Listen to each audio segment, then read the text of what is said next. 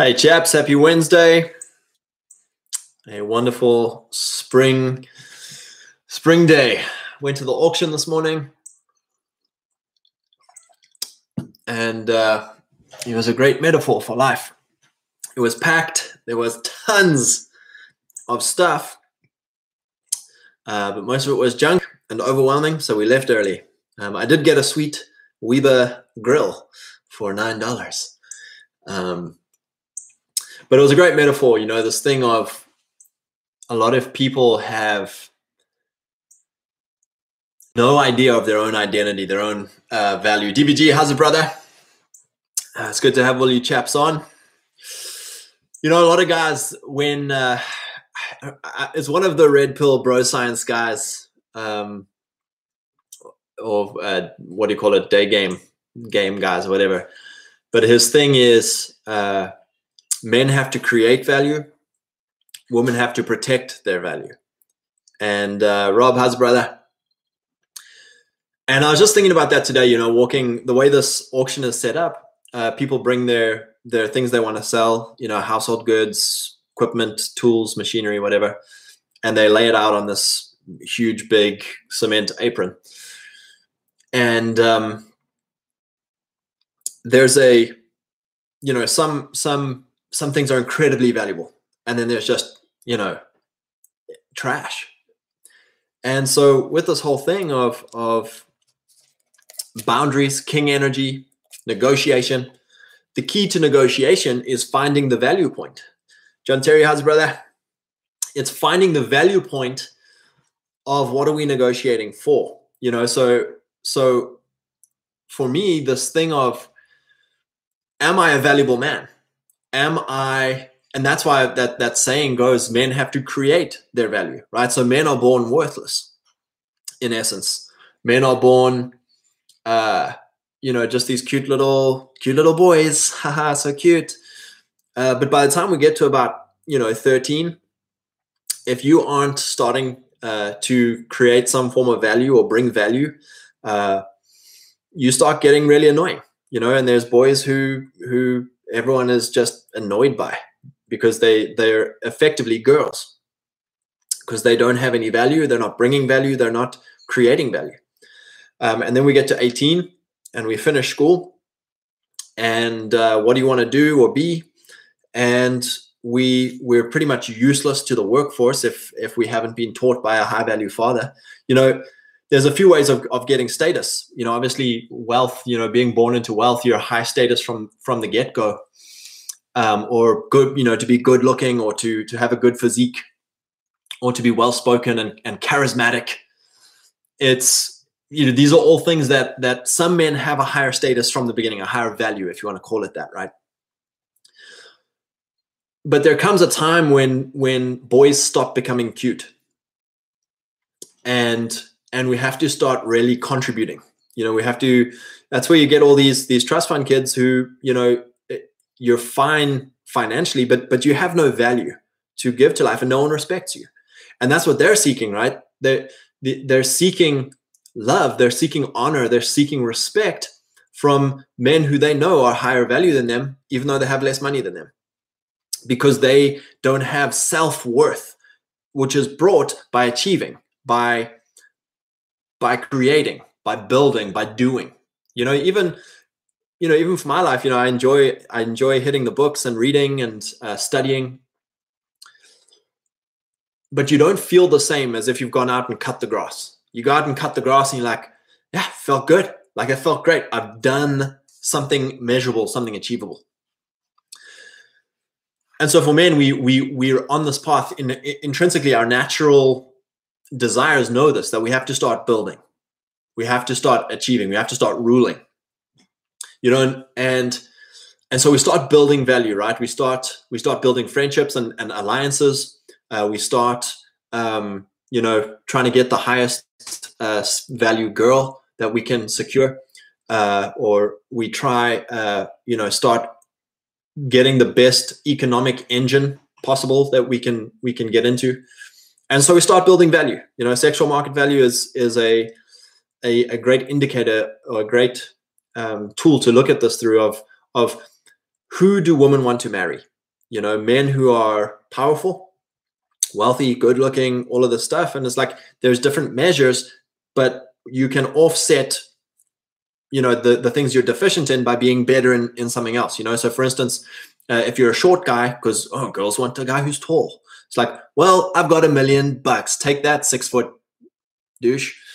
And girls are like, yeah, he's 5 foot, but he's got $1 million. Like, you know, that is these trade-offs, these negotiations that happen when you have value. And there's also timely values, you know. So there's things that are only of value for a certain period of time, you know. So take ladies, for instance. So ladies with their sexual market value, they at 16 years old are at their highest market value, and it's probably from 16 to like 23, right? Highest market value. So that's your window of time for using well, for negotiating well that value. After that, your value declines. And then, and interestingly enough, your value can increase. Actually, if a girl marries well, marries a man and becomes a phenomenal helpmeet, right? Because that's the way to increase your value in a hierarchy. A lady's value in a hierarchy is pegged to the man in her life. If she's unmarried, her status is pegged to her dad or her brothers. If she's married, her status is pegged to her husband or her sons, right? So as a lady, your status, your value strategy is to, how do I help my husband's status rocket?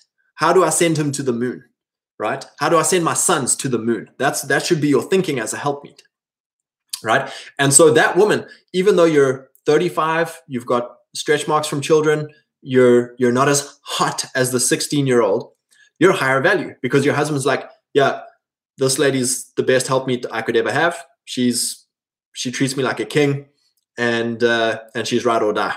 Like she's pegged to his value.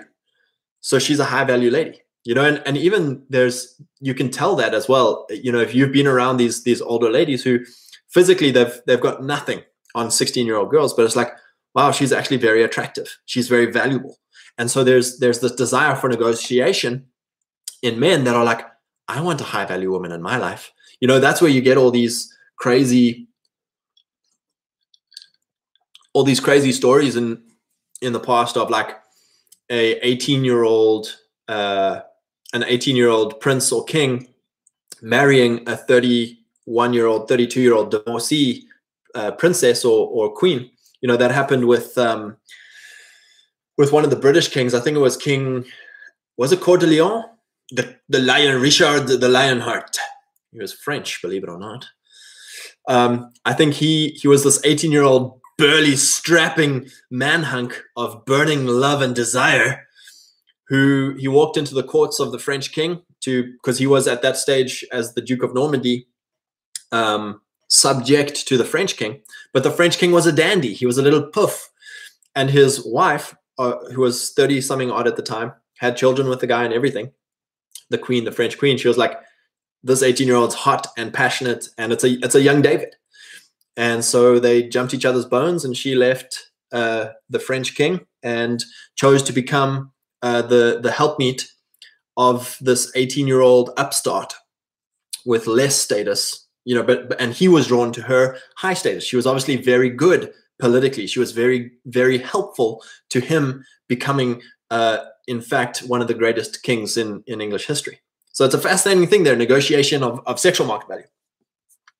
DVG, even biologically, women are born with all of the eggs they will ever produce. Men produce seed daily, and the quality of it goes up and down with the quality of their food, exercise, and achievements. Yeah, that's it, man. A man is a barometer, or a thermostat? No, what do you call the thing that measures temperature? Thermometer. We are a thermometer of our own achievement and build. You know, we can be zero today, and tomorrow we can be, you know, top of the pile by an achievement. You know, the classic case is someone being a starving artist or a starving author, and his book gets a deal, and boom, tomorrow, overnight, he's made it. You know, and that makes 40 years, 60 years of struggle irrelevant because he's now king. He's made it. And that's the paradox of masculinity, is this, David in the desert. We can be a nobody overnight.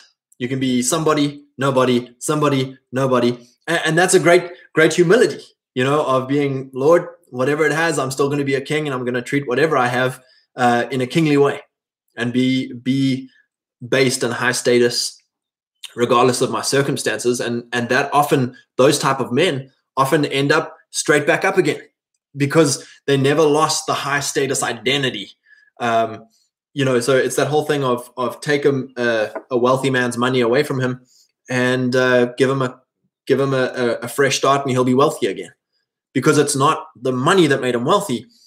It's the identity and the talents and what he knows, the wisdom that got him this. So he, I lost everything. I went bankrupt. Well, start again. Very cool. Sarah was hot enough to still be wanted by kings because of her SMV of being married to Abraham. Exactly. Richard the Lionheart is now officially South African. That would be something. Lions are South African. You never know. Maybe that's he just wanted to grill. So I wanted to get onto this thing of John Cherry. Can you find high value women in the city? Where I live, they all seem to be hardcore liberals. Yeah. Here's the thing with women, guys. They are engineered by God to take leadership. They're engineered to be helpmeets. They're not engineered to be patriarchs, to be captains, to be kings, right? They want a king to say, this is where we're going, and I'm going there. And they'll shit test, right? They'll be like, oh, we don't really want to do this, da, da, da. And if the guy folds, then it's like, he's not the one I wanted. But if the guy's like, no, and I'm not taking you with me, I don't care, I'm going, she's like, take me with you. It's the whole thing of women fill the container they are given, right? So if it's a strong father, a good father, you're going to have a very well brought up young lady because she fills that container. And so it is with the city, right? The city, the patriarchy, the culture, the institutions, the media, the academia, the church, this crazy urbanized Tim Keller church, creates a container for women that they are to be worshipped, that if they're upset, we need to appease them, that if they're single, they're strong and they're boss babes and all this stuff. That's the container that they are put in, and that's what they fill. So it's to get away from hating women because of what container they're in. So what I would suggest is finding a young lady who hasn't yet been irredeemably branded or irredeemably molded, right? So you don't want a lady with, multiple sexual partners and multiple abuses and multiple crazy, so find a young lady and then lead her. It's even in my marriage, like my wife loves the Lord with all her heart. She sought the Lord with all her heart, didn't have any boyfriends before me, never kissed a guy before me. Even she was brought up in a liberal frame, in a feminist container, and so for us, and I was brought up in a liberal frame, in a feminist container. A lot of guys fill the container they were given, and so both of us, my wife and I, are on this journey of learning how to be masculine, how to set a frame, how to have an identity of being a king and leading, because my mom was the oppressive, upset, angry lady that I would appease and be afraid of, right? And so for me, it's like, it's very easy. And I'm also a very laid back guy. I'm a very laid back personality. I'm happy to just let other guys be the big shots, and I'll just go be a lone wolf and do my own thing. But I've had to learn to become assertive, to make a decision, to give direction, because marriage is not a partnership. Marriage is not, you have a vote, I have a vote. You decide one thing, I'll decide one thing. What do you want? Well, what do you want? And we fall into that frame, right? That's our upbringing. And we constantly have to be repenting and resetting and readjusting back to, I'm masculine, I'm a king, she's feminine, she's a queen. I'm setting direction. I'm setting mission. I've got a work to do. She's my helpmeet. She's my helper in the garden. And so let me just close the door for us. My wife is on the phone as we speak.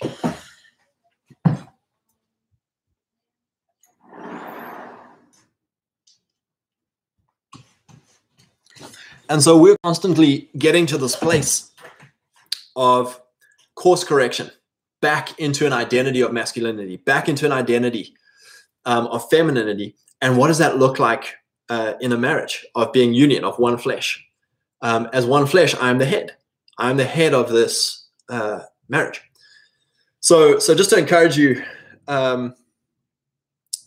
John, in the city, there are going to be good girls. There's going to be good girls with look for strong. Okay, that's it. Stop looking for the girls. I don't want to say that. Look for the girls. That's fine. Meet her father, meet her brothers. Like if it's strong men, she's probably going to be a protected woman. And then look young. You know, I was very fortunate in my wife that, you know, she didn't have sex with a whole bunch of other guys and she didn't do the whole college experience. That's it. Young ladies should be avoiding college. You know, college is just a pump and dump factory of go get drunk and sleep with as many guys as possible and become a boss babe. Like it's literally a feminist indoctrination center for girls. Like don't send your daughters to college. Men don't find your wives at college. And I say that's a big generalization. There's exceptions, but if you have to say you're the exception, you're not the exception. Alrighty. KR. Places to find good women in the city. Orthodox churches, Latin Mass Roman Catholic Church, Reformed churches with terrible websites, and no A29, Acts 29, 9M affiliations. Yeah. That's it. You know, it's where are there strong men? And even in normie, liberal framed churches, there's going to be a pissed off dad, strong man sitting in the pews, disagreeing with the pastor, and just being like, man, if this is my lot in life, Lord, I need a place to go because I'm a faithful man. And he's probably going to have beautiful daughters. Make friends with that man. Word of mouth communities are best. Pre-college age girls are prime for finding partners. Exactly. And that's it, chaps, not to fall into the frame of the red pill MGTOW guys of like, all girls are just out to break hearts and be feminists and stuff. Like the desire is natural. The desire is natural to all girls to be married, have children, and be a homemaker. I promise you right now, 99% of every girl who is born in America right now wants to be a homemaker, mom, wife to a high value guy. And then they're conditioned their whole life by this crazy propaganda and media and education system. And even then, if you offer it to them, they're like, yeah, you know, and there's going to be troubles. There's going to be teething problems of getting it. You know, the Bible says very clearly, older women teach the younger women how to love their husbands, how to keep their homes and discipline their children and all that. And we've lost that inheritance. We've lost that technology. You know, so it's to not fault these young ladies for not having that discipleship. You know, and so it's like something that my wife and I are having to stumble through together and I never had the discipleship to be a man.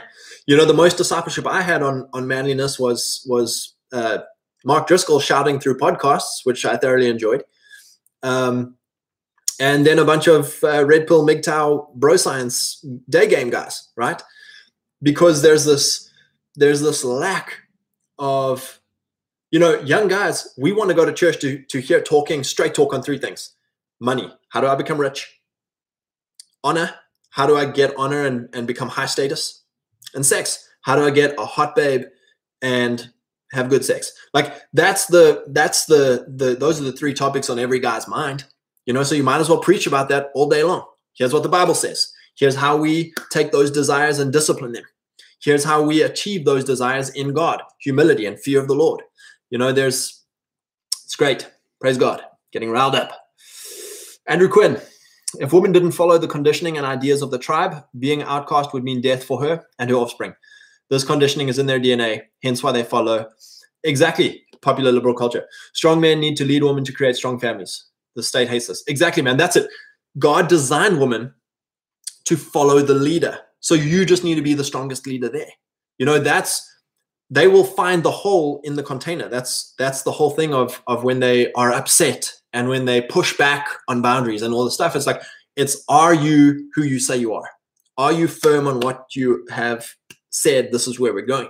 Because if you fold, she's doing you a great service, right? And we're in a civilizational sized shit test right now of angry women everywhere, angry woman just shrieking and being upset and how dare you and I hate you and all the stuff.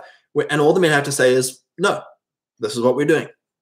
No, this is what we're doing. No, this is what we're doing. And it's like, well, I hate you. It's like, okay, that's where I'm going. Instead we're like, oh, please love me. Please like me. I'm sorry. What can I do? I'll do anything for you. And it's like, DVG. That's why they must be continuously shepherded by their husbands and older women. Yep. They must be led by strong men. Strong men must love their women. That's it. And us young men need to be shepherded by older men, because older men can see through the guiles of hot young ladies being upset, So the old man can be like, dude, you're being soy. Like, toughen up, be the man, lead the way. I need this myself, and that's why it's important to have a strong male friendship and strong male fathership. It's to give us a little tap on the shoulder and be like, buddy, you're the king, you're the head, lead. Stop pushing responsibility onto your wives. Stop pushing decision-making onto your wives. Stop pushing masculine role onto your wives. Alrighty, the whole point of where I was getting to today, talking about negotiation. This is great. I'm glad we opened with sexual market value because I feel like it's the most applicable, personal, practical metaphor for value and for value trading, negotiating. And chaps, we've got to see ourselves as high value. You see a lot of guys who, that's a fun thing my wife and I like to do. We like to look at couples, and a lot of couples you're like, yeah, perfect fit, makes sense, like, pretty equal market value, pretty good trade. And you look at other couples and you're like, wow, like she doesn't know she's beautiful, or he doesn't know he's high status. It's like, how did that trade happen? Like, was she a late bloomer and like all of a sudden became beautiful? Or like, was he, he must be like as confident, like every zoo is a petting zoo when you're that confident. There must be some hidden attribute to this guy that he's got such a hot wife or whatever. It's fun to see the trade, the negotiation that goes on. And it's the same for divorces and bad marriages. There's somehow been a slipping in the value of trade.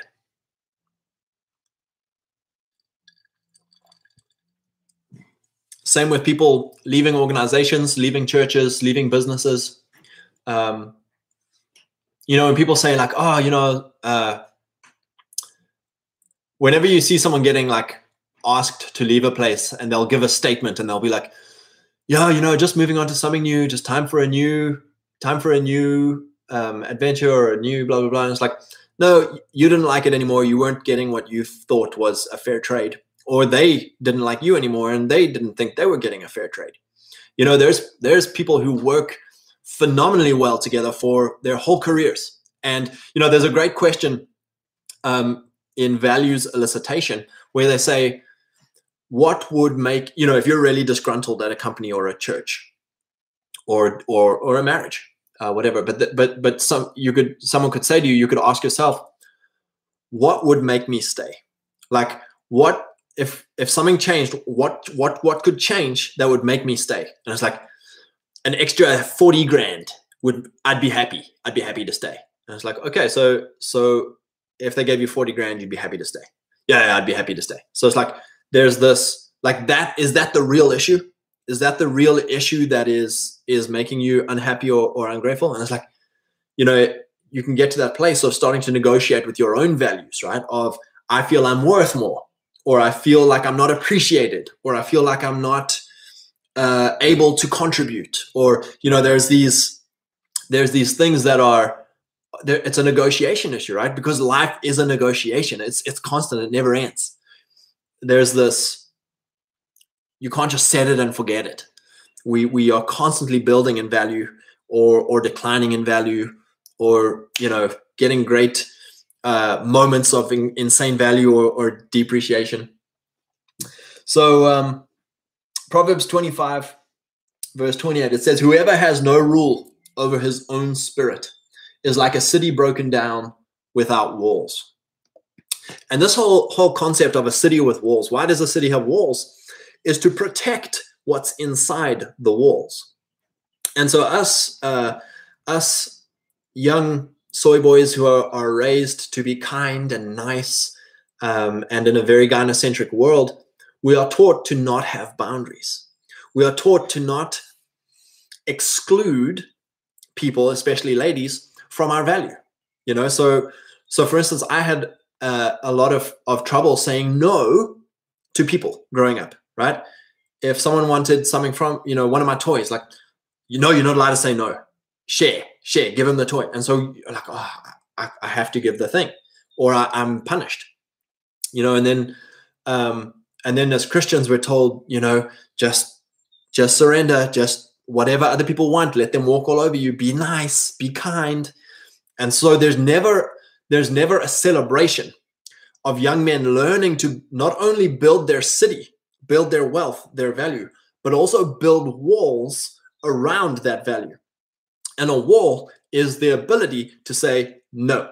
It's the ability to kick someone out and close the door. It's the ability to hold out when other people are making demands. It's the ability to withstand siege. And that's what we're seeing in our society today is men, grown men, 40, 50, 60-year-old men, wealthy, political connections, big churches, and they are not able to even withstand the one upset lady, one upset journalist, one upset email. It's because their walls are broken down. It's because they don't have the ability to close the gates and say no. And it's like, well then we'll never come back again. That's fine. I can withstand. I've got all I need right here. And it's like, well, we'll kick you out. That's fine. You need me more than I need you. If we had that mindset of I'm Abraham, of I'm David, and they kick me out of a church, kick me out of a political group, kick me out of a business, it's like they need me more than I need them. God is my provider. God is my protector. Not this business, not this church, not this political party, not this whatever we are beholden to because we're petrified of being ejected. That's a very feminine trait, right? Is the ejection, like we've just said there, this DNA of if a woman is ejected from the tribe, she dies, right? But if a man is ejected from the tribe, that's why the mafia hunts kids down and kills them, right? If you kill someone's dad, the mafia, if they kill a man in a family, they know they have to finish the job and kill every other man in the family. Because if it's not enough to just kill the one guy in the family gets ejected. Well, now you've got 3 young niños growing up wanting to avenge the death of their father. And that's what men are. We are kings. We create our own tribes. People come around us and we build. And we build value and we put walls around things. And then we go and destroy or overtake or conquer. And so for men, being kicked out. So if we don't get kicked out the tribe, we are part of the hierarchy and we have to abide by the hierarchy and build the slow, long march up the hierarchy. But if a man is kicked out, immediate, it's what Donald says, right? He says, he says bad news is good news. Any news is good news, right? Any promotion is good promotion. Why? If you're kicked out of a group, infamy. What is infamy? It's reverse status, right? It's still status. It's this thing of, oh my gosh, he was dangerous enough to be a threat to the hierarchy, right? Boom, he's kicked out, immediate elevation, and now people are drawn to him because he's dangerous, right? This thing of value building. So whoever has no rule over his own spirit is like a city broken down without walls. And that's another thing, rule of your own spirit. So one of our issues is this incredible like joy, sadness that is attached to either our wife or our friends or our group or our business or our results. And so you see that with David, right? He gets ejected and it's like, you can't be downcast. It says about him that, he's out in the desert, they form a fighting force, they're going and raiding places, and their home fortress is conquered and all their wives and stuff are taken. And so everyone's downcast, everyone's broken and angry and bitter, and they actually want to turn on David. And it says about David, it says he encouraged himself in the Lord, right? He didn't give in to what everyone else, that's king energy, this thing of ruling of your own spirit, because our own spirits are attached and they want to be downcast. They want to give in. They want to be enslaved to the circumstances. And it's like, nope, encourage yourself in the Lord. I am a king. I have rule of my own spirit. And that's what happens when you see these guys. It was really great, actually, on Twitter today. I saw one of these Manosphere influencer guys offer a young lady a product of his to solve one of her problems. He's like, here's my course. Buy my course or affiliate program or whatever. And she was like, no, thanks. And immediately everything within him was like, I've been rejected, and fight and shame the girl. And I was just like, dude, rule your spirit, man. Like just bow out gracefully and like, nice shot. Bow out, brother. You're fighting a girl. Well, you're embarrassed and you're insecure, and you're trying to regather your spirit again. So it's really funny to see that in our own lives and be like, wow, like I need to build up my walls of protecting value. So when it comes to walls, again, Nehemiah, right? Nehemiah is a great example. He's building a wall around Jerusalem, getting things ready, and the dude has urgency. He knows at any moment they could be attacked. At any moment, all of their work could be in vain. And so this dude is building and he's going hard. And so he knows there's a threat. He's building walls. And so his enemy is constantly like, hey, man, come down and have a feast with us. Hey, man, like, come and meet with us. Like, let's chat. Let's waste time. Let's waste time.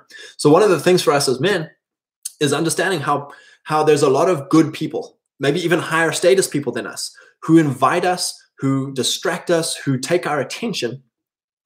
And because we don't have boundaries, we're like, okay, I'll come to this meeting. Okay, I'll do this program. Okay, I'll take on this workload.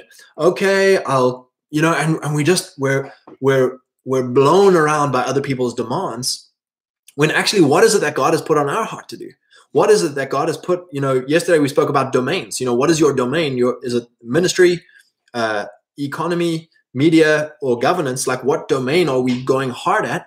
What's our talent and our passion that we want to work at? What does the Lord want us to do on earth? Like, each of us have got something that is our thing that we're building, and we're building, it's valuable, and we should be building walls around it. So we should be gatekeeping our own time.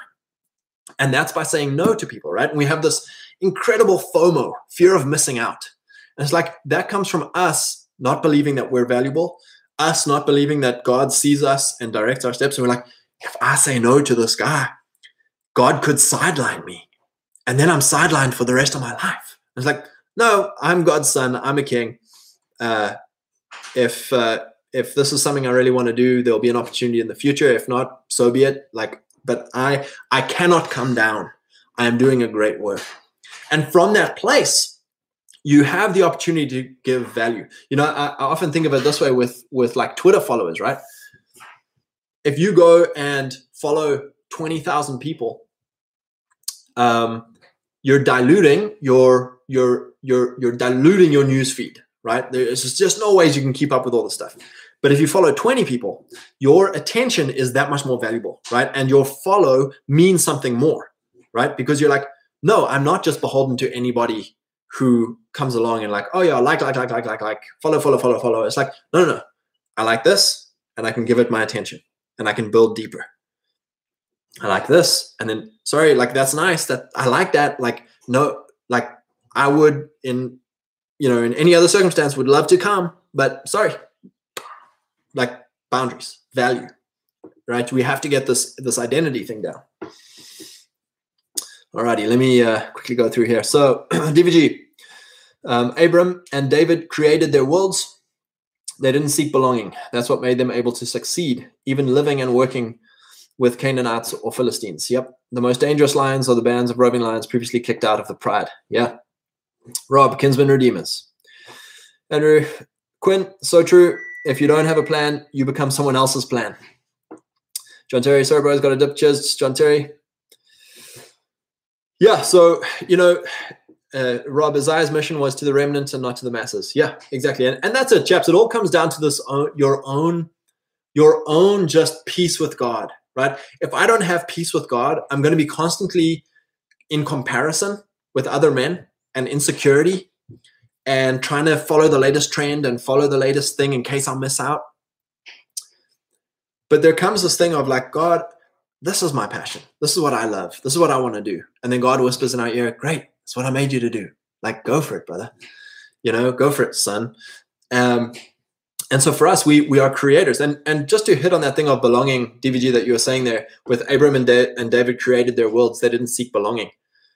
That is such a great mindset, because as men, we desire belonging. We want to belong to hierarchy, achieving great things. We want to contribute our gift to great men achieving great things. And it isn't found by running after what we think everyone else needs us to do. It's found by being like, I am a great man. I am God's image. I am his son. I have got a gift that makes room for me. My gift makes room for me.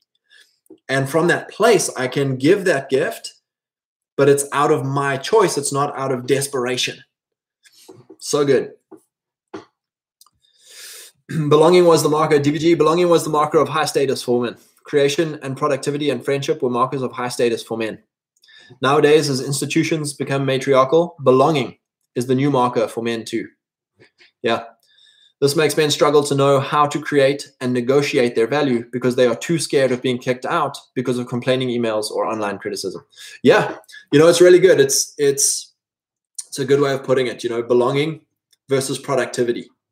And as men, we find belonging through productivity, but we're busy trying to chase belonging rather than chasing productivity and getting into our flow and contribution. It's really good. So just wanted to get in here with something that the Donald said in The Art of the Deal, which is a phenomenal book on king energy. He says, if you allow someone to steal your chickens, frankly, if you allow someone to steal your chickens, don't be surprised when they rape your daughters. And what he's getting at there is what you allow, what you accept will continue in greater measure, in increasing measure. And so for us as men, one of the ways this shows up is politically. No one ever stops the chicken thief. No one ever stops the little things because it's like, oh, okay, just forgive, just this once. Okay, it's just this once. And then it's the next thing. Okay, just this once. Then it's the next thing. Okay, and then it's a monster. And now we're afraid. And so how do we stop this, right? It's the bully thing, right? If it's that whole thing of you fight a bully once, you might get beaten up, but then he'll move on to easier pickings. And so as men, we have to learn to get over the fear of making a demand, the fear of making perhaps a confrontation, and like even today, someone butted in front of me in a line to get into an office. And, the immediate response is, oh, it's okay. Just be a Christian. Just, let them, don't cause a scene, all this stuff. But it's like, it's for us to get to this place of like, okay, like course correction. Next time this happens is to say, excuse me, sir, there is a line. And that's uncomfortable, right? Because the programming is don't make a scene. Don't make a scene. It's like we need to learn to start making a scene. Not unwisely, not stupidly, not dick douchely. we can be very respectable, very low key, but make a demand, make a counter demand. And so a really great testimony of this as well is like buying land, right? So we bought a piece of land, and the price for it was $37,000 is what it was listed for. And so the principled, kind, Christian, conservative boy comes along and says, "Oh, 37,000. Yes. Well, I'll pay you 38,000, and that way you'll like me." And there's no demand making, there's no offer making.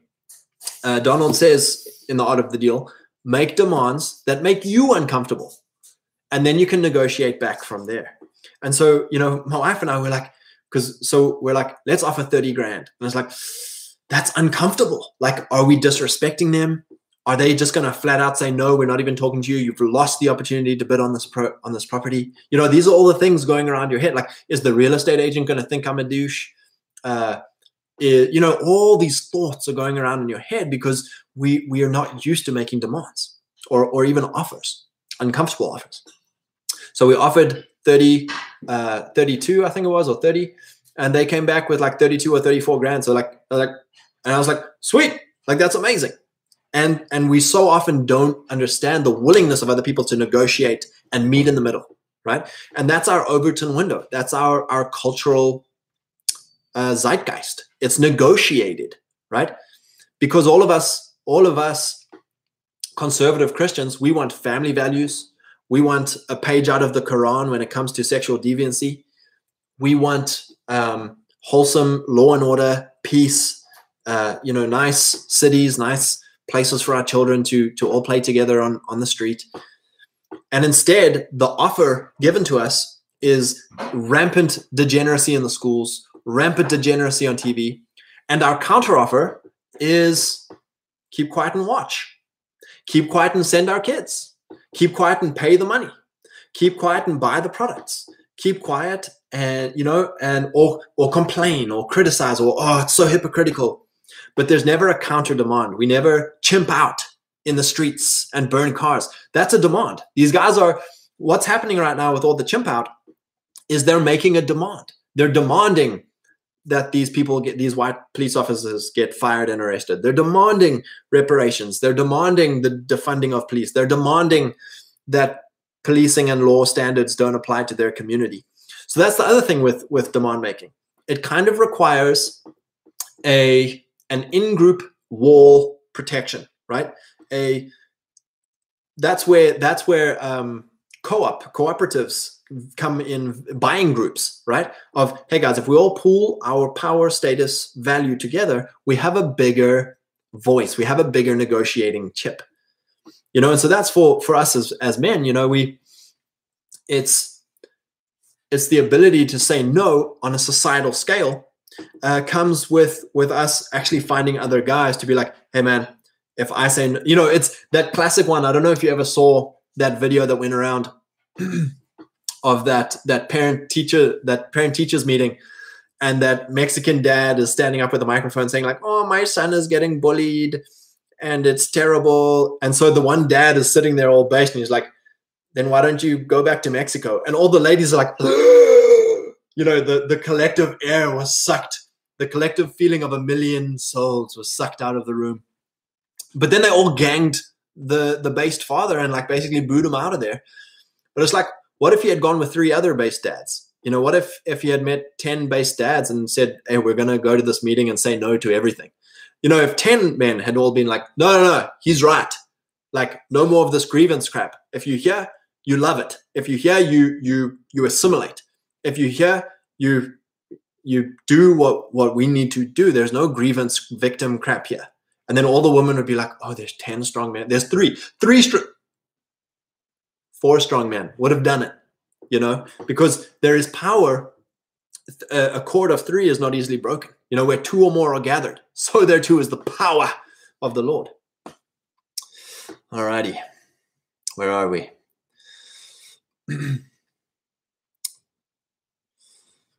Rob, honor is a zero-sum game. If someone strips your honor from you, you must take it back. That's the, this whole thing of keeping quiet. It's very interesting. It's what we're saying, dual codes of honor, right?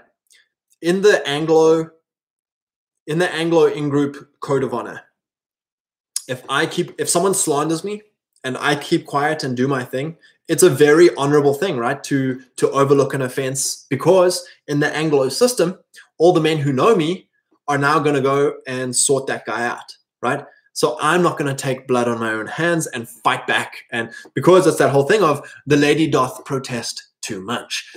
In Anglo culture, if I protest, it means I'm guilty, right? Because, no. It's like, oh, guilty. So in Anglo culture, we keep quiet when we're criticized. We keep quiet when we're slandered, because we know that, no, like my community will tell the truth, and they know me. And in Anglo community, it's the whole thing of don't judge a matter until you've heard both sides. But the duality of this, of the outgroup doesn't care. There is no more Anglo common law, common culture, honor amongst gentlemen. And so now it's at this place of like, all right, we need to be wise. Dio Vindici, God does vindicate. But there's also no problem telling your side, negotiating back, making demands. I often think, here goes my Survivor analogy again. But Survivor, it's so easy when you see the guys who come into the game trying to play with integrity, trying to play the moral game, right? So you'll often get one guy who comes into the game, he's like, I'm going to win Survivor without lying, without backstabbing. And so what happens is you get, everyone else is like, hey, did you hear that Scott said this about you and he wants to vote you out? And then all the other guys are slandering and blah, blah, blah, blah. And I've got a target on my back. And I'm like, no, I'm the moral guy. So I haven't done anything bad. It's like, no, you have to be talking and managing your alliance and managing your people, because people's minds nowadays, critical thinking has been so shot in our culture. So now it's this point of like, okay, I need to go touch base with all my people. It's like, hey man, we're good. It's like, yeah, we're good. Okay. So it's all it took, right? But instead we passive and we sit back and we're like, oh no, they could never vote me out. I'm a nice guy. I'm the nice guy. And it's like, no, you've been lied and slandered about. You need to go touch base with people. It's that whole thing that Donald says of bad publicity is great because it sends people to you, but then you don't keep quiet. You then set your vision. You're like, oh, there's a scandal about me? Great. Google my name and it's going to take you to my homepage with my vision. And it's like, oh, this guy's a bigot. He's terrible. And it's like, oh yeah, you want to hear my bigoted views? And then they're like, oh, here comes a scoop. Give him the microphone. And it's like, great. Now I can tell you my vision. Now I can tell you. So we have to be able to articulate when we are, that's it. Immediately we get this thing of like, oh, just keep quiet and disappear, go hide under a rock and wait for the news storm to pass. And it's like, guys, you're wasting a wonderful opportunity to make counter demands, to make counter offers, to make counter accusations. And I'm not saying go and lie and slander and stoop down to the enemy's tactics. I'm saying we are so guiltless and shameless and free that it's like, turn all your spotlights on me. Turn all of your attack dogs on me, because what you're going to find is going to attract more people to our cause, more people to whatever it is that we're going after, whatever we're building. Things like jiu-jitsu are perfect for helping men gain confidence with confrontation. Yeah, and that's it as well. It's like the bro science guys are right. Like being jacked and being able to handle your body, it's great. DBG, it's because we often only saw confrontation from female models, often our shrewish mothers. Yep. Rob, when negotiating, always remember that the treasure you leave on the table is lost to your family and goes to the other party. Yeah, and that's it, chaps. We have to have skin in the game, skin on the table, treasure on the table. So when all these people are rioting in the streets and stuff, it is easy to laugh at Wisconsin. It's easy to laugh at Detroit or Baltimore or New York or Los Angeles, because we don't feel like we have much skin in the game. But when it comes to our town or our city, and it's like, how would I react? How would I react? Would I board up my shop and leave? It's like, no, we're going to apply pressure. on the sheriff. We're going to apply pressure on the cops. We're going to apply pressure on the mayor. We're going to apply pressure on the media. And we're going to hit hard on this thing of you're being a bunch of grievance peddlers who are totally in the wrong. And we're not going to keep quiet about it. We're going to go hard. And even there, like making extreme demands, making extreme and uncomfortable demands on the enemy. Andrew Quinn, yeah, Rob agreed. A lot of material arts, martial arts, and fighting giving men humility and confidence at the same time. Yeah, DVG, we rarely saw healthy confrontation amongst men in male spaces, whether diplomacy or war. Yeah. Rob, manners exist when the threat of violence exists. Yeah, exactly. That's the thing they say, is a man a peaceful man if he doesn't have a weapon or ability to be violent? So for instance, me not fighting Conor McGregor, that's it. If Conor McGregor comes and steals my chicken, me not fighting him is not me being a peaceful, moral man. It's me being scared of getting my ass kicked.